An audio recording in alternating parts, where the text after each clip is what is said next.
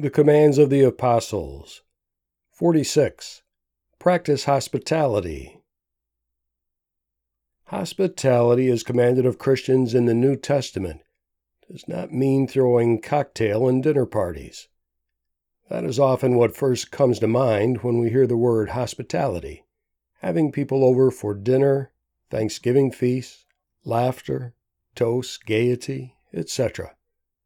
A moment's reflection, however, reveals the superficiality of this image. All we have to do is ask if Paul was a dinner party sort of guy. It is doubtful. It is true that we can envision Peter enjoying a good time with his friends. However, I think we may safely conclude that something very different was going on in the first century church than cocktail parties which prompted both Peter and Paul to practice hospitality. There is a big difference between entertainment and hospitality. Paul's second missionary journey may give us a more accurate picture. When Timothy and Silas delivered Paul's letter to the Thessalonians, they remained for an extended time. Where did they stay? Not in Motel 6. Obviously, they stayed with fellow Christians. During the same time in Corinth, where did Paul stay? In this case, we happen to know. He stayed at the home of Aquila and Priscilla. He probably spent over a year with them. Aquila and Priscilla later relocated to Ephesus, where church meetings were held in their home. Paul calls it the church in their house. During his third missionary journey, Paul spent 3 years in Ephesus. In all likelihood, he was again a guest with them. Indeed, this well-known first-century couple is known throughout Christendom for their open-hearted hospitality. They never wrote a letter. We have no word recorded that either of them spoke, but they appear throughout Paul's letters as a recurring theme. The home of Aquila and Priscilla was an open home, where people came and went regularly. Here we begin to probe the essence of what Peter and Paul meant by the word: the open home, the unlocked door, the welcoming invitation, the spare bed, the kitchen and teapot and warm fire ready to embrace any visitor, whether friend or stranger. One of the lasting legacies left by my father and mother is the memory of an open home. After my sisters and I were on our way to adulthood, our parents began selectively taking in people in need. A young couple from our church lived with us for a time. Foster children came and went.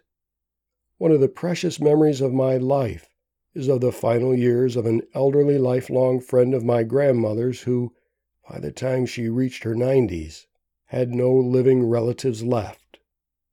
Aunt Luella spent her last years in our home, cared for until her death by my mother. I keep her well-marked Bible from the early 1900s on my shelf, a treasured reminder of this godly woman, no relation, whom my mother loved. The open-door policy of my parents' home took some getting used to for Judy. The first time I spontaneously invited her home for dinner, long before we were married and without notifying my mom, she was stunned. "But I can't just show up. Won't your mother mind?" she said. "Of course not," I replied. "She'll love it." I cannot recall a single dinner party in my parents' home. No entertainments, no festive toasts, just the memory of Aunt Luella's peaceful final years and my mom's compassionate ministrations. My mother was a Priscilla, and I honor her for that. I hope some of her influence has rubbed off. Our house has been a temporary home for brothers, sisters, friends, students, nieces, parents, out-of-town bookstore customers, stranded travelers, fans, friends whose marriages broke apart, even, really, itinerant street preachers, not to mention visiting adult sons. One of the highest compliments one of our grown sons paid to us was his laughing comment when we mentioned someone staying with us. "I can never keep track of who you have living with you." I was warmed by his words. My mother's legacy lives on. Practice hospitality. Welcome one another as Christ has welcomed you. Romans 12:13 and 15:7. Widen your hearts. 2 Corinthians 6:13. Appoint elders who are hospitable. Titus chapter 1, verses 5, 6, and 8. Practice hospitality ungrudgingly to one another. 1 Peter 4:9. From the Commands of the Apostles by Michael Phillips. Read by Michael Kimball. More information on this and similar writings may be found at fatheroftheinklings.com.